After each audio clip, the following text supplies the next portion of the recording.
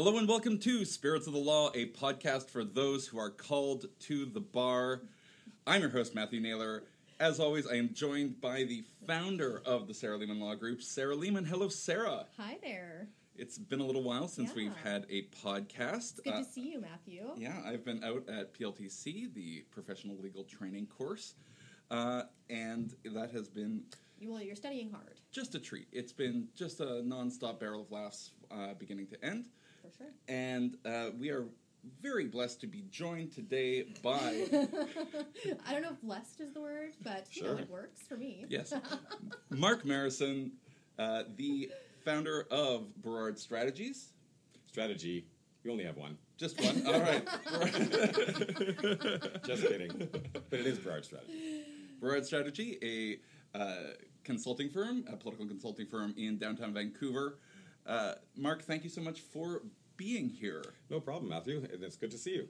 It's good to see you too, Sarah. Yeah, thank you. All right. Good to see you also. Mark was actually the guy who gave me my first job in politics. He was working for Stéphane Dion. Yes. There you go. And I've given you your first job in law. So we have something in common. Well, let's have a drink to that. Cheers to that. Yes.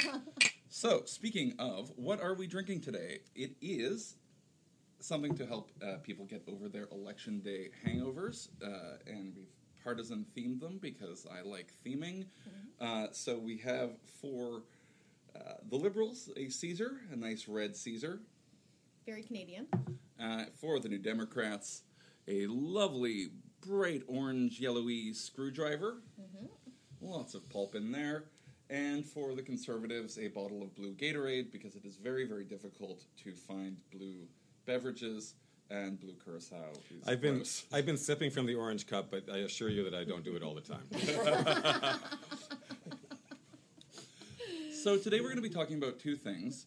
One is the election and how this election is going to affect the legal landscape across Canada, how the changes in the regional representation is going to play in terms of how our justice policy unfolds, and what this might mean for the Liberal government going forward.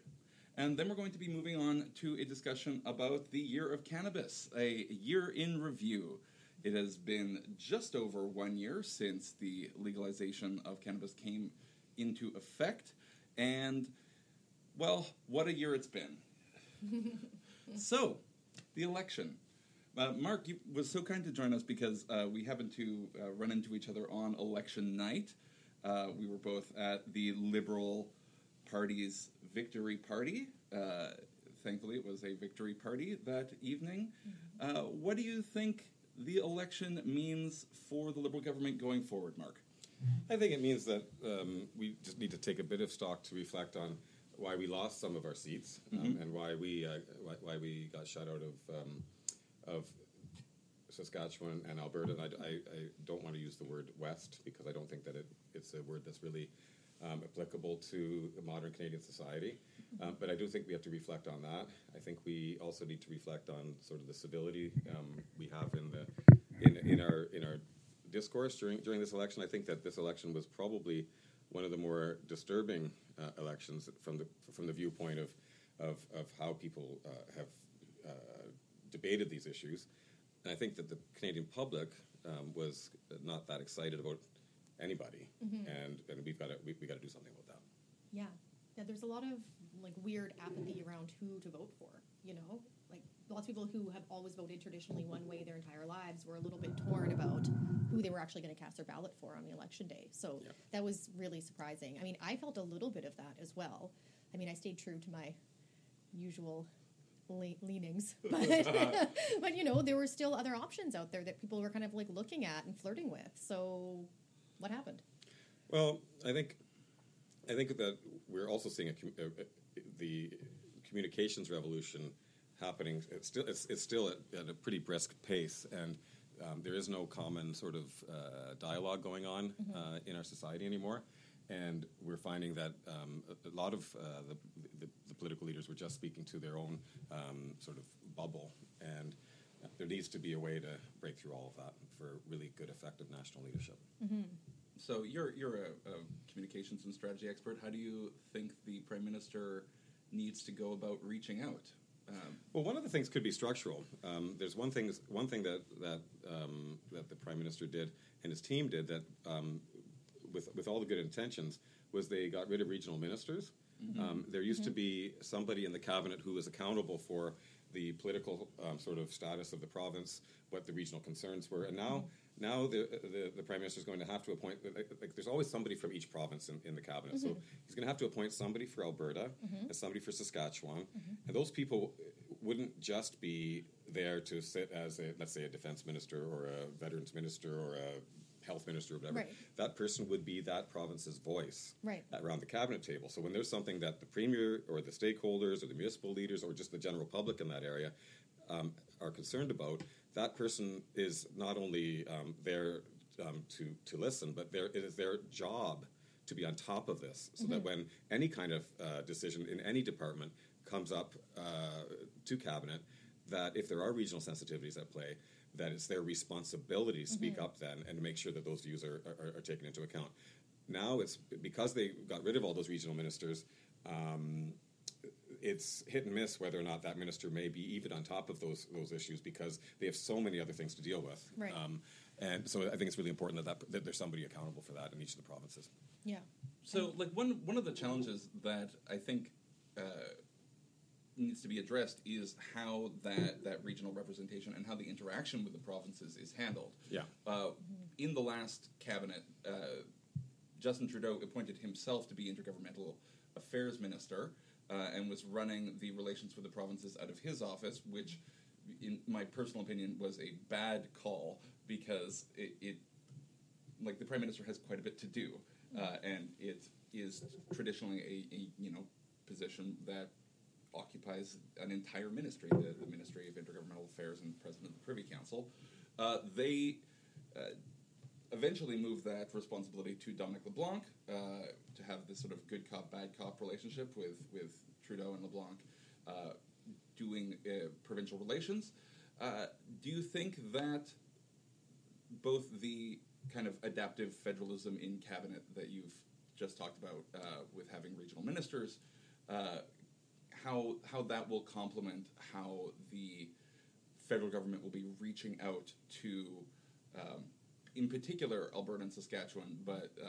it's not just important for Alberta and Saskatchewan, it's important for British Columbia, it's definitely important for Quebec. Our country is extremely complicated, and the further away you are from the center, the more this kind of thing is needed. Because what would happen in the past is that there's a minister's regional office downtown Vancouver. All the stakeholders here in Vancouver could go and they could have a coffee with the person that was working there, or meet with ministers there, et cetera, et cetera. Folks in the Toronto, Montreal, Ottawa corridor can afford a cheap plane ticket or just drive to Ottawa to go to meet with people. People from British Columbia are not going to spend the $2,000 to go off and see people in Ottawa. Yeah. It's as simple as that. Yep, absolutely. And I know that, I'm from Alberta. Right? Yes. Like, I was born in Fort McMurray, Alberta. My family is still there. And I can say that, the day after the election, my entire Facebook feed just blew up with this whole Alberta separatist movement. It's like Alberta feels like they're so slighted. And then we have Jason Kenney, who's out there kind of stoking the flames. I think that we're in a little bit of trouble with it, but I don't know if it would be enough just to have a representative. Well, you would need somebody that would be extremely skilled, and with probably a reasonable amount of political experience to do that in each of the provinces. This isn't the first time that certain provinces have been left out of the cabinet. Under Pierre Trudeau, in 1980, I think the entirety of Western Canada, except for maybe Winnipeg, I think Lloyd Axworthy was elected. I think that was the one person elected west of Thunder Bay. And so he had very talented ministers from British Columbia, with Senator Jack Austin and Ray Perot, I believe, was one of the senators. But they were people with a long history of political experience. Right. Yeah. So how does that work in terms of getting representation from Alberta and Saskatchewan into cabinet? The one way to do it is to just appoint somebody really good to the Senate, and then put that person in cabinet. Now, there's a senator from British Columbia named Senator Wu who just argued today that would be a bad idea, because the Senate should be it would be counter to the nonpartisan nature of the new Senate appointments. Right. I would just disagree with him in the sense that why would you appoint people randomly to cabinet? And I would think that cabinet ministers should be at least representing one of the houses of Parliament. And actually, I think this whole idea of denying partisan people from serving in the Senate is a little bit ridiculous. Yeah, that's an odd move. Absolutely. Yeah. Like, it kind of excludes anybody who has any type of like political background. Yeah, it's in favor of academics or other people that are sort of not as sort of on top of the will of the people. Right.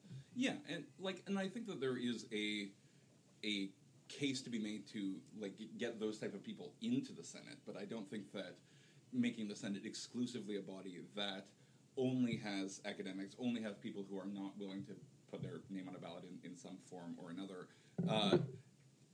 in Parliament is necessarily the way to go, and it would go against the convention, like to just appoint someone to cabinet from Alberta and Saskatchewan and not have them sit in the Senate. It would go like which office are they going to work out of then? These guys all have to like deal with each other. Do they suddenly like just create some office for some dude like in Parliament that's not it doesn't sit in either of the house? Like it doesn't make any sense. Put him in the broom closet? I don't know. Well, and it would go against the whole principle of responsible government, where ministers must be accountable to at least one house of Parliament. Yeah. And so there has traditionally been a leader of the government in the Senate, and there have been, most recently, the Michael Fortier was appointed by Stephen Harper to be a minister from Quebec, and he eventually tried to run and get a seat in the House of Commons. I believe he was unsuccessful at that, but it did solve for Stephen Harper a kind of underrepresentation when I believe during that election he only won 4 seats in Quebec, and for ministers, like making all of them was, at least at the time, for Stephen Harper politically untenable. Well, it would be ridiculous to appoint somebody, especially for Alberta or Saskatchewan. Let's forget about the Senate part. That was nonpartisan, because you need somebody that would be extremely adept at the political process, and nobody gets that from independent action. Yeah, I completely agree with that. So, what do we do next? Well, what do we do next? I think the next concern is a practical one, because Justin Trudeau managed to lose seats in the prairies, in Alberta and Saskatchewan in particular, but also... And in rural BC. And in rural BC. For not being pro-pipeline enough. He managed to lose seats in Quebec, at least in part for not being anti-pipeline enough. He managed to straddle that political divide for quite some time, and it has cost him seats. How is the new minority parliament going to impact, one, specifically the development of the Trans Mountain Pipeline, and to just the general political tenability of his government? That's a good question. I guess we're going to see. It's a really complex issue, and it's not just about the provinces. It's also about all of the First Nations along the line, and about rights and titles. So it's not an easy answer to that. But I do know that they probably lost more seats over being for the pipeline than being against it. Yeah, I would agree with that. Right. So, where do they go from here? Do you think that the Trans Mountain expansion is going to go through? Is it going to be built, or indulge me in some wild speculation here? I don't want to speculate too much, but suffice it to say that I think it's been they've already made it clear that there's not going to be a formal alliance with any political party to govern the country, because he's got enough to probably keep going along for some time. So there are other parties that support him on various parts of his agenda. So maybe that's one of the ways that he'll get things to work. Just to fill people in on what a minority parliament, the functioning of that is going to look like, Canada has never had an actual coalition government in the last century almost. I suppose you can say that the government during the First World War was Stéphane Dion tried, and then he appealed to the Governor General. He should have appealed to the Supreme Court like they did in Britain, Yeah. But yes. Remember those that? Yeah, as much as I have tried to forget. Fair enough. Those were heady days during the 2008 constitutional crisis. Though that was an actual crisis that happened within a couple of months after the election. The throne speech had already been voted on. Yeah. And so this is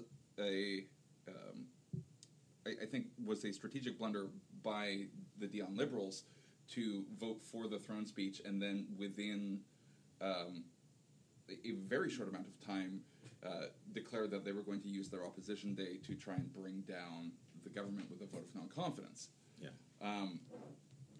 In general, things have kind of reduced the requirement for confidence votes to be exclusively the throne speech and money bills. If the government is unable to pass one of those two, it's considered a vote of non-confidence, and the Prime Minister would, by convention, be forced to go to the Governor-General and resign, and either advise that the Governor-General ask someone else to form government, and I think in the circumstances, it would be appropriate for Justin Trudeau to advise that Andrew Scheer is probably the person who would best be able to form a government, even though it would probably be like one of those 3-day Arthur Meighen type things. I think this is going down quite a rabbit hole of speculation. Fair enough. Because I think it will be highly unlikely that anybody's going to try to precipitate an election for some time, because it won't be in any party's interest, and that in and of itself will discipline things. So. I mean, I would like to know, when is Scheer's leadership review coming up? Do we have any idea on that? I mean, that was a huge, huge blunder, I think, by the Conservatives, was having Andrew Scheer as their leader. I mean, the guy had no appeal. I don't know the exact ins and outs of how the Conservative Party's membership process works, but if the previous leadership campaign, if those members can still vote, then I would probably wait to have the review until those guys get off the membership list, because Maxime Bernier would still have a lot of people on that list, wouldn't he? He would have a lot of people on that list, though. I think that, even if people supported Maxime Bernier, the fact that he left the party in a snit, because he disliked their policy of not having Maxime Bernier as leader of the Conservative Party, would annoy a bunch of people. I was just thinking that at least there's thousands of people that somebody might want to stoke for that kind of thing. That is true. One of the interesting things about looking at the last Conservative leadership race, some of the top contenders, at least in terms of, I know Lisa Raitt's campaign kind of fizzled out, but Lisa Raitt lost her seat in Milton on Monday night. Andrew Scheer is going to be facing this leadership review for his leadership. The candidacy of Maxime Bernier is going to be a very long shot because he would be returning to the party. Well, yeah, I wasn't thinking that he'd be a candidate, but that crowd could do some interesting things. And now, do you think that crowd is particularly libertarian, or was it, more along the lines of the new and unimproved Maxime Bernier, who was more arguably white nationalist than, or populist than? That's a good question. It's probably a nice coalition of all those folks. I mean, is there much of a difference? That is a good question. There are a lot of mainstream conservatives. There are a lot of mainstream conservatives still, and there are some. There's a lot of intelligent people in the Conservative Party. Absolutely. One of the things that they've learned is that if they think that you can try to win an election by denying climate change, it's never going to happen. Yeah. So they got to figure that out. And in fact, I think if the Conservatives did sort of update themselves on that matter, they would have been a much more formidable opponent. Yeah, and if they had someone who was a little bit more socially progressive, I think what really, really hurt the Conservative Party this time around was Andrew Scheer going on record so many times as being anti-gay, anti-woman, and all of the rest of it. And I don't think that Canadians can really stomach it anymore. But the good news is that Pierre Trudeau put in that Charter of Rights and Freedoms, so Andrew Scheer's views about this aren't really that applicable. Still, though, I just think that we find it so distasteful as Canadians to vote for somebody who has those views when it just stands completely contrary to everything that we as Canadians like to believe Well, those we issues stand for. shouldn't be determined by parliamentarians. They should be determined by the courts, and that's essentially what's happened in Canada. So I have a slightly different view in that I agree with you that I don't share those views, but I'm more inclined to say that we should talk about the issues that the government can actually do something about, and that. And yeah, that's what we should focus on. I mean, like, I'm inclined to both agree and disagree with both of you. In part because, like, I think that from a political standpoint, Sarah, you're absolutely right in terms of sheer being unpalatable because people are not choosing someone, like, exclusively to be the guy who runs the Prime Minister's office and Privy Council office as, like, some abstract minister. They are choosing a national leader, and they don't want a national leader who is out of step with their values, and that is 100% what Andrew Scheer was to many people. Like, I know conservative people who basically held their nose and voted Green or Liberal in this election because they felt that in spite of their general alignment with conservative policies, they couldn't support someone who was basing their campaign on,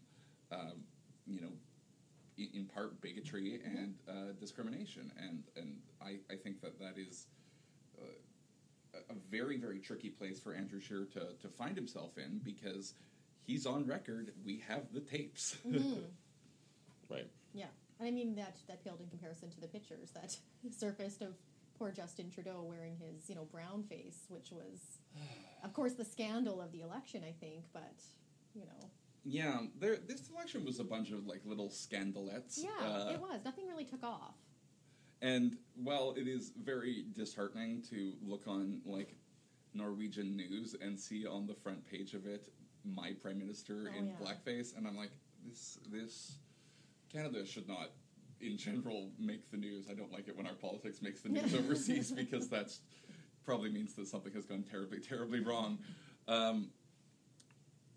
He managed to, like, shrug it off, but I do think that he has been contrite, at least in the days following the election. I'm going to say something unconventional here, though, and that is that this story is a bit more complex than the way that it got framed, and it's not surprising that it got framed by Americans, and I think the people that it hit the most were millennials who get all their news from their social feed, where CNN and CBC are all kind of the same thing.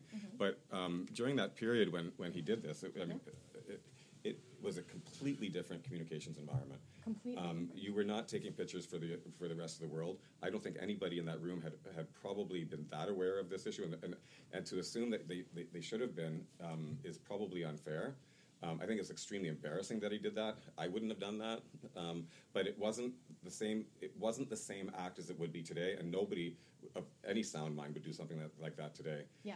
But I do think that it's unfortunate that he couldn't talk about this a bit more honestly, and that this is an American concept that we now understand much better than we did at the time, and we understand it because of the fact that we have much more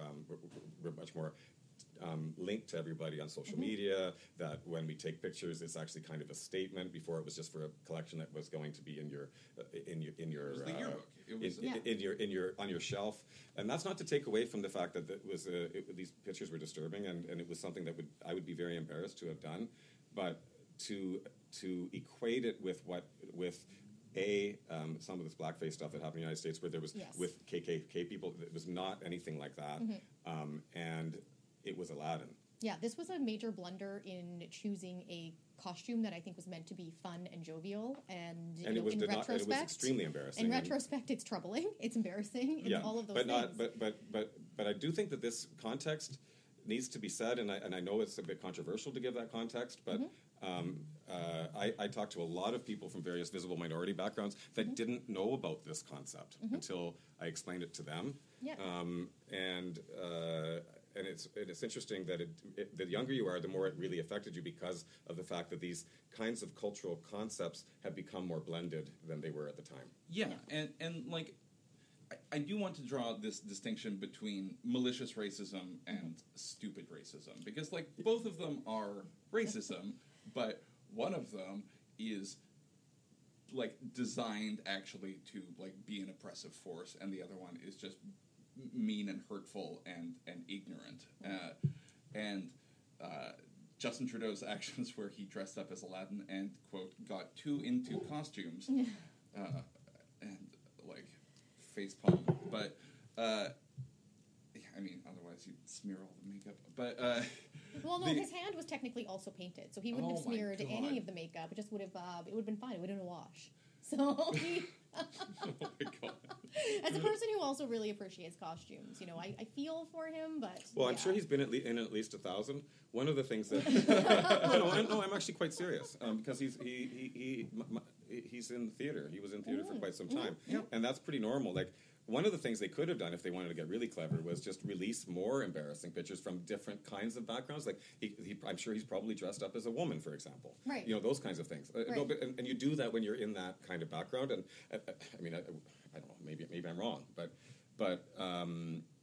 yeah, it does contextualize the act as like not I am dressing up in blackface because I want.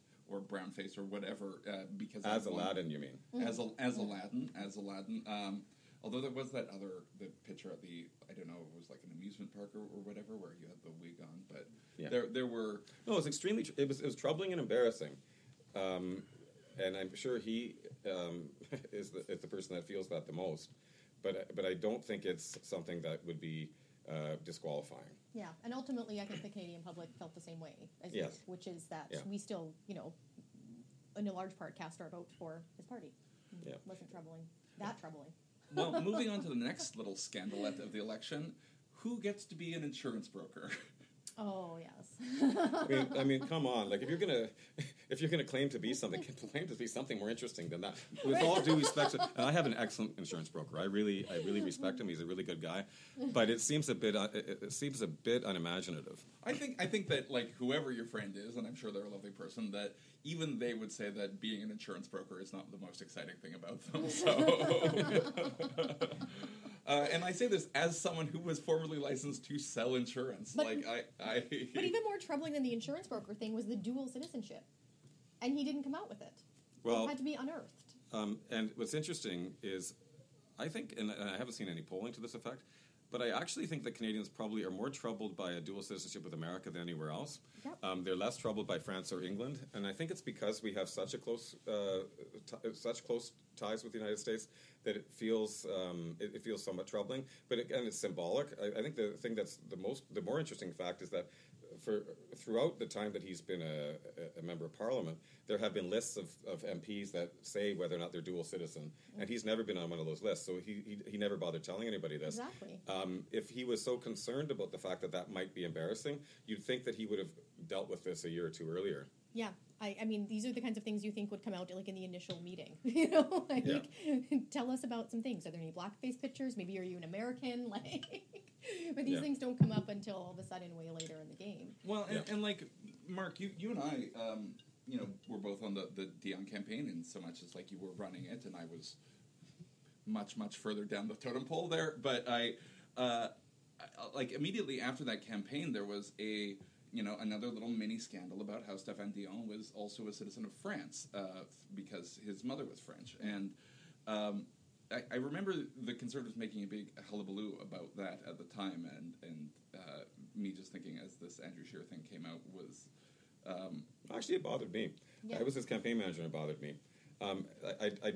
It does kind of bother me to think that a prime minister of our country would have another citizenship. And I know that people might think that is discriminatory, but I'm not suggesting that somebody that was a former dual citizen. In fact, maybe what they should just do is just pass a law that once you become the prime minister, any citizenships you may have elsewhere are revoked. Yeah. Mm-hmm. You know what I mean? Yeah. Something along those Something lines. to just Maybe that's renounce the it. best way to deal with it. Yeah. But there's something just sort of odd about it. Yeah. So I'm actually going to delve into a bit of a legal question on this dual citizenship thing, not because of Andrew Scheer, but because of Elizabeth May, who was born in America. And Elizabeth May has been very good at muddying the waters respecting her American citizenship or lack thereof, depending on how the various American and Canadian citizenship statutes are interpreted. In particular, she was a American citizenship at a time, and she was naturalized as a Canadian, took an oath of citizenship to the Queen, at a time when America was not recognizing dual citizenship. And so she has been very consistent in claiming that her taking this oath of citizenship, a naturalizing act, constituted a similar revocation of her American citizenship. American lawyers have basically said, including some of our colleagues down in Bellingham, that this isn't really how it works in America.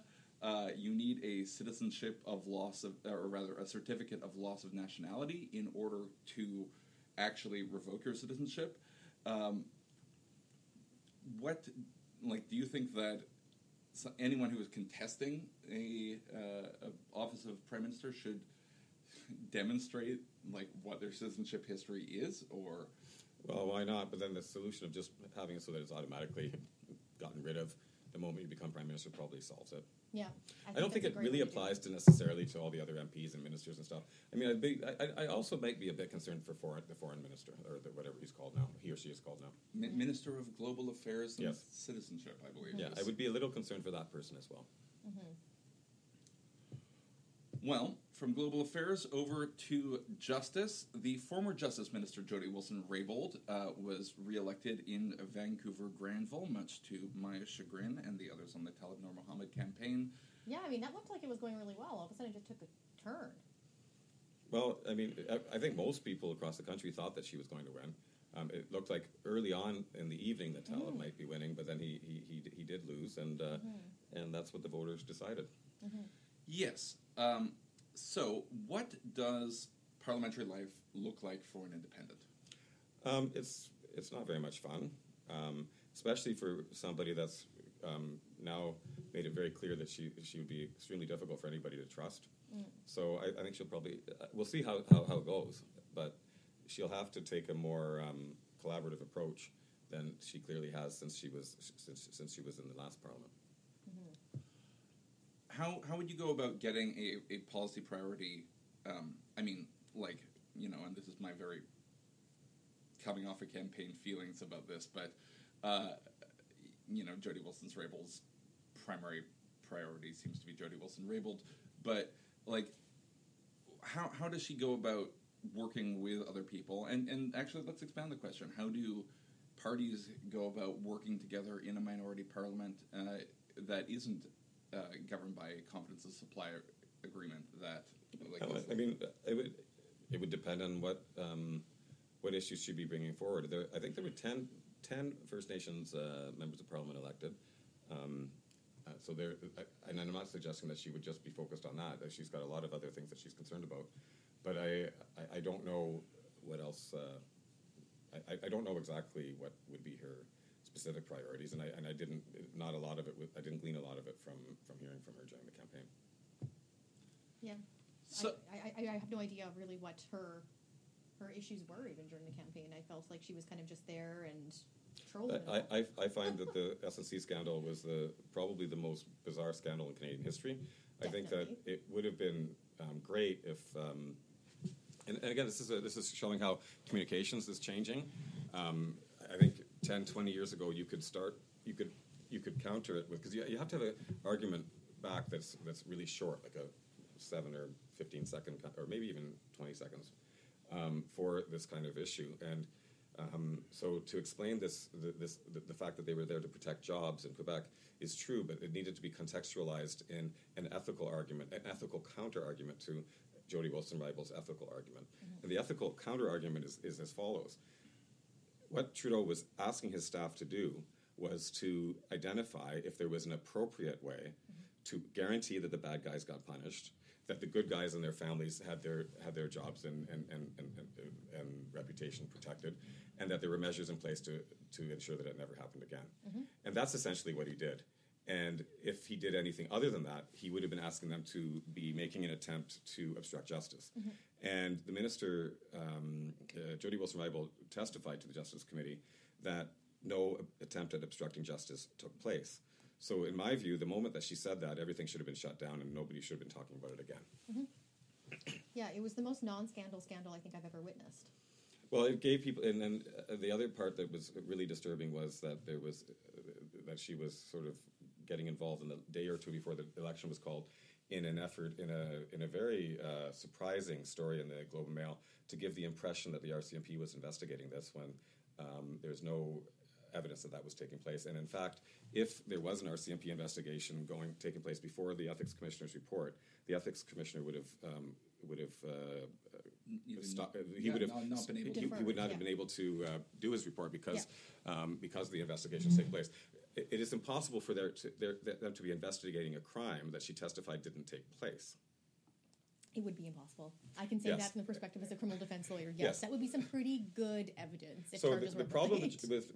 with Jody is I'm sure that she has a lot to offer to society, but given her limited political background from the side of federal government politics, I'm not talking. I mean, she has a very, very strong political background in First Nations leadership, but which is extremely important. But her lack of experience in Ottawa, I mean, I guess the thing is you ever watch that television program, Yes, Minister?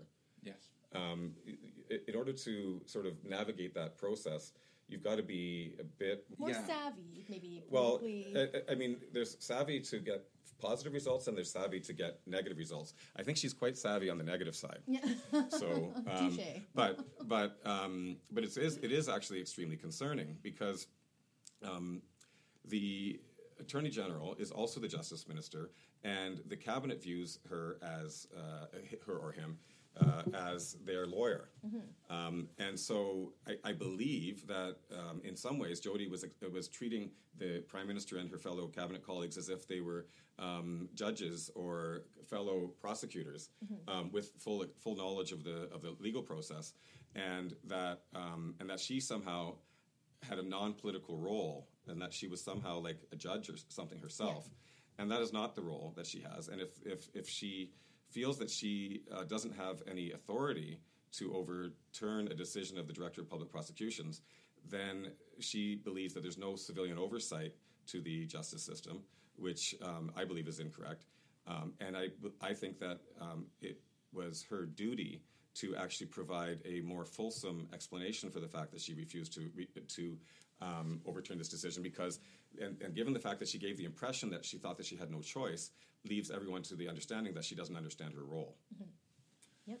Yeah, and to be clear, this is a deferred prosecution agreement. Please refer to episode 1 of Spirits of the Law for a more thoroughgoing discussion of what a deferred prosecution agreement is. But if I could just add one part about the deferred prosecution agreement for dummies or whatever, and that is that a lot of people, including the Conservative Party, all of the people going after Trudeau about this issue, were treating it as if SNC would be let off. When a deferred prosecution is a guarantee that you are punished. Yes. And it also is a brand new process. It was just introduced in Canada. And that was killing me the whole time. She kept saying, it's never been done before. It's never been done before. Well, of course it hasn't been done before. The law. Yes, and it was, and that law was passed by her government. And she was the minister responsible for that particular item. And so if she had a problem with that item being passed, perhaps she could have resigned at that time. Yes, and I will say that I did not like the way that Jody treated the Charter with all of the different laws that she was passing in her role as Justice Minister. I think that a lot of them are extremely problematic for our Charter rights, and I feel like she doesn't really have a very clear grasp on the law, and certainly not the Charter in Canada.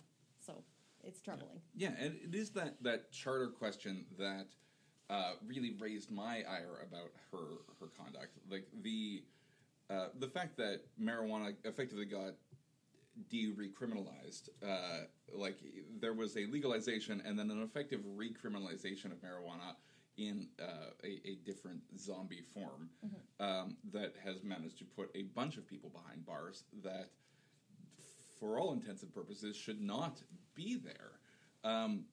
So why don't we move on from our discussion of the election? Actually, any final words on the election? Well, I think this is just a good segue into kind of looking at the hypocrisy of the way that cannabis has been being treated by our government in terms of, pardoning some people with one hand while also sending others, to jail with criminal records on the other. So it is troubling, and I think that, there are some good things about the way that the Liberals dealt with cannabis, certainly. I don't mean to be a real negative Nelly here, but that is one of the most jarring things, I think, for me as a criminal defense lawyer who's running a practice, and I see people coming to me with nonviolent cannabis offenses, which, quite frankly, shouldn't be criminal charges anymore. No. These should all be dealt with under regulatory laws, fines, So how does this work? So explain this for your. I'm not haven't followed this, but. Yeah, so people are still being charged under the Cannabis Act with criminal offenses, and lots of the penalties involve not just a criminal record, but also time in custody. So what's the criminal offense for? All kinds of things. There's 44 of them now under the Cannabis Act. So I've had people come to me charged with all types of offenses from, over harvesting, when they have licenses to harvest, but perhaps they have just too many plants. And that's a criminal matter? It is a criminal matter. It's a criminal matter if they, there have been cases where people have failed to renew their license to grow medical marijuana for a friend. Like they had the skills to garden, and I know as someone who has tried gardening that I am not cut out for that. And so, if I was in need of medical cannabis, I would be forced, and didn't want to buy it myself because of my reservations of whatever contents or pesticides or whatever happen to be in the general commercial supply. I would be forced to rely on someone else to grow it for me. That is permissible under the law, but requires a special licensing agreement with the Health Canada. With Health Canada. And what is what goes into this licensing agreement? What are you committing to do, and what is it? What kind of experience do you have, or what does that have to? Well, you do have to file a lot of different forms and paperwork with Health Canada. It takes months and months in order to get these back. And what I'm seeing is a lot of people kind of caught up in the system where they have had a previous license prior to legalization, and now they're kind of waiting to get their documents updated. But it lapses in the meantime. And then all of a sudden they're committing these criminal offenses according to our new legislative scheme, which they're being caught up in when overzealous. But if people do, does everybody else get criminal offenses when they don't do their paperwork properly in other agriculture? Well, why don't they just have regulatory, just simple regulatory fines or something? What a good That's question. Exactly what I'm pitching. It just makes no sense. Perhaps there are some offenses in the Cannabis Act that should continue to be there. What would be an example of that? Well, maybe we make it a criminal offense to sell cannabis to a minor knowingly. Oh, that makes sense. That might not be great. But again, you can sell alcohol to a minor. It's not a criminal offense. It would be a bylaw offense. So, I see. Okay. No, but also there's sort of a lot of studies that have shown the effect of marijuana to young brains versus brains that are over 25, the plasticity of the brain and everything. So there could be an argument there. Yeah, I think absolutely. when we're protecting safety of the public and the community, there are arguments to be made about criminalizing that conduct in order to denounce and deter it. But what would be an example of that? Well, how about impaired driving? Right? Mm-hmm. I think that the way that we have our impaired driving laws on the books right now, all of them is horrendous. But that being said, we still have to make sure that drug impaired driving is criminalized. Right? We can't create a regulatory. Well, you shouldn't be doing that when you're working. There's a bazillion things when you shouldn't be doing it. So. Exactly. So I think that maybe there is some room for some offenses involving cannabis, but certainly there's just way too many. And when we're charging people with non-violent cannabis offenses that aren't posing any threat or harm to the community, themselves, others, whatever, we certainly shouldn't be charging people criminally while we're simultaneously pardoning others with historical offenses for the same types of things. Yeah, and we have laws that can be used to charge people who are breaching that criminal threshold. For example, we have laws against tax evasion. We have laws that say that you can't brew your own beer and sell it if you're not a licensed brewer. With marijuana, you're not really brewing it. Either you're a bad grower or you're a good grower, but it's not like it's going to be poisonous or anything. Well, yeah, but you're not allowed to sell your home brew at all. Right. But my point is, it's not a true comparison because it's probably it's more comparable to growing tomatoes, isn't it? Either you got good tomatoes, you got bad tomatoes, and you got good organic tomatoes, you got tomatoes with pesticide. But I don't know how it really actually applies to home brewing. And again, I think brewing is a chemical process. And this all kind of boils back down to the stigmatization of cannabis. right? From being a plant to a drug. And that's one positive thing that I will say about the last year in cannabis legalization is that I think that there's been a lot of destigmatization around this plant. We still have a long ways to go, but it's good to see people actually out there in the community now talking about it, coming out of the cannabis closet, discussing it. Like rules around the pesticides are probably really important, and then maybe if you're making these concentrates and whatever you call those different kinds of things, and because I'm sure some of those sometimes have some kind of other chemicals in them and stuff, to have really, really strict rules about that sort of thing.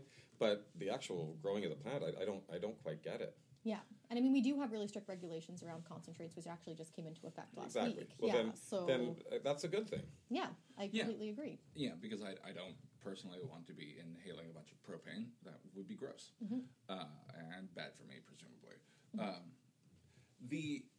Look, why don't we talk a little bit about the new rules on concentrates? Because that sweet custom stamp, that little holographic sticker that you get on your packaging, has not been available for concentrates up until this point.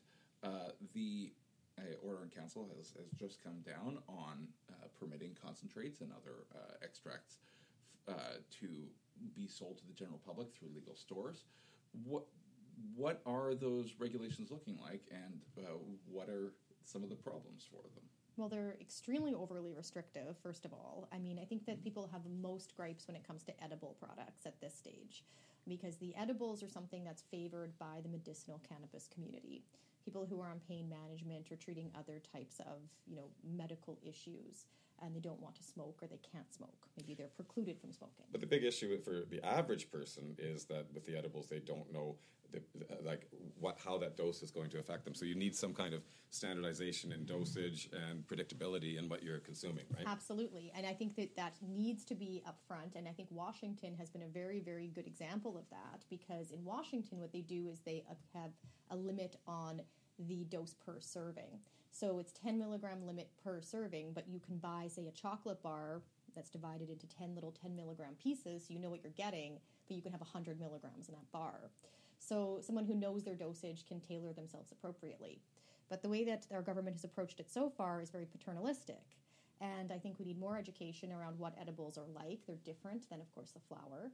And we also need to make sure that people are dealing with them safely for themselves and also for, children. We don't want kids using those. Pets. One of my friends just had their dog eat an edible candy the other day. Like, it was a horrible experience.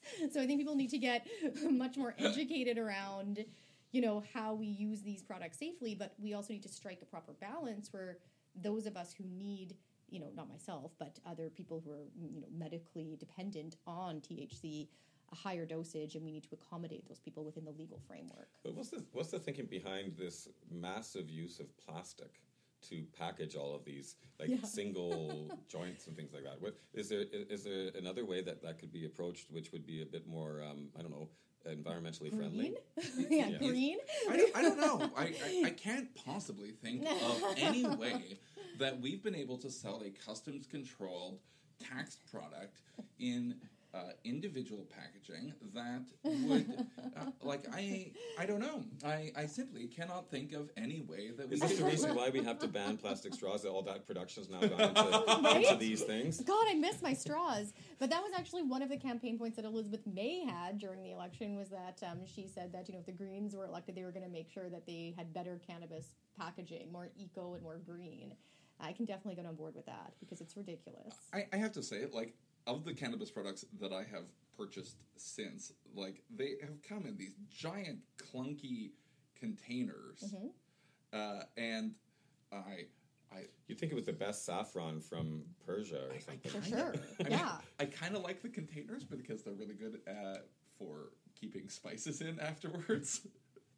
Well, at least you're recycling them and putting them to, repurposing them, right? So that's positive. But most people aren't. They're just throwing them in the trash. Then they become plastic waste floating in our oceans and going up turtles' noses. So it's not good. We took literally the greenest, most organic, natural plant, and now we've created a pollution nightmare. Yes. So cannabis legalization in Canada after 1 year, there's positives, there's negatives. I think that a lot of people would argue there's more negatives than positives. Well, yeah, but it is good. It is good, though, to show the world that somewhere it can be legalized, even if there's a lot of issues surrounding it. And it is good to be able to know that you're buying legal products from folks that are not part of organized crime. I mean, I think people feel much better about that, and I think providing those resources to the Treasury for the people is better than just going in the hands of some folks that were previously breaking the law. Yeah. Now, instead of buying it from the Hells Angels, you can buy it from the Donnelly Group. Which is amazing. Yeah. And I do think that the approach that we've taken as Canadians to it is very unique. I mean, we've made it legal across the entire country at a federal level, so that provides us with some legal protection. I mean, we saw this play out recently in Quebec. We've had the Quebec provincial government say, you can't actually have any home grow for anybody, although our federal laws allow for plants. And the courts have found, after a charter challenge, that actually what's happening there is the provincial law is encroaching upon the federal law, which is a big no-no. So there is going to be some degree of federal protection here because of the method in which we enacted this. And also these issues it's really interesting. Like back in the late 60s, divorce and homosexuality, as the term that they used at the time, and all these things were extremely controversial issues, and then suddenly everything became accepted. Gay marriage, it was only a couple of years before gay marriage was instituted, and it was because of the courts, it wasn't because of Parliament. It was only a few years before that happened that Parliament voted unanimously that marriage was between a man and a woman. So I think that this marijuana thing, I think there is opposition to the legalization of marijuana, but nobody's going to go back. No. There's no go-backsies now. We're just going forward. That is in part because there are a bunch of former Conservative ministers who have gotten, ankle, hip, waist, shoulder deep in the medical cannabis market or the recreational cannabis market. Julian Fantino, for example, who is the former Minister of, Associate Minister of National Defense and Minister of Veterans Affairs, is someone who is now the chairman or associate vice president or some executive of a major recreational cannabis company. I mean, that's part of the factor, but the biggest factor is that the majority of Canadians support this. Yeah, of course. And there are some people that are loud about it, but they're the same people that were loud about gay marriage, and that's all petered out now. Yep, completely. So again, a step towards destigmatization, I think it's a huge one, and I'm very happy to see how many people are coming out and saying, you know what, I use cannabis, or I did use cannabis, and it didn't kill me, so here I am. And in fact, I don't think it's ever killed anybody. I don't think it's ever killed anybody. I think you're right. So there you go. Unless they were operating heavy machinery or driving a car. Which you shouldn't do. Or any But of if those you stupid things. you shouldn't do that. But if you do that, you know what you have to do. You have to call the Sarah Lehman Law Group at 604-900-9211. And there we have it. Thank you so much, Mark, for joining us for this episode of Spirits of the Law. Very welcome. It has been a ton of fun talking with you. Sarah, it's been lovely seeing you again. I am looking forward immensely to when I can get back to work. And I am very excited to be putting this episode out. Spirits of the Law is a production of the Sarah Lehman Law Group. It is produced on the traditional unceded lands of the Musqueam, Tsleil-Waututh, and Squamish peoples. And if you have any questions, please do follow us on social media. Our Instagram is Sarah Lehman Law. And you can also find us on Facebook. Just search for Sarah Lehman Law Group. And Twitter, Sarah Lehman Law. There you go. Thank you. Thank you, Mark. Is there anywhere that you can find Burrard Strategy online? Yes, you go to burrardstrategy.com. And I should also mention that, though I'm not a lawyer, I'm also a senior advisor at Macmillan. So you can look me up at macmillanvantage.com as well. Thank you very much. Good night.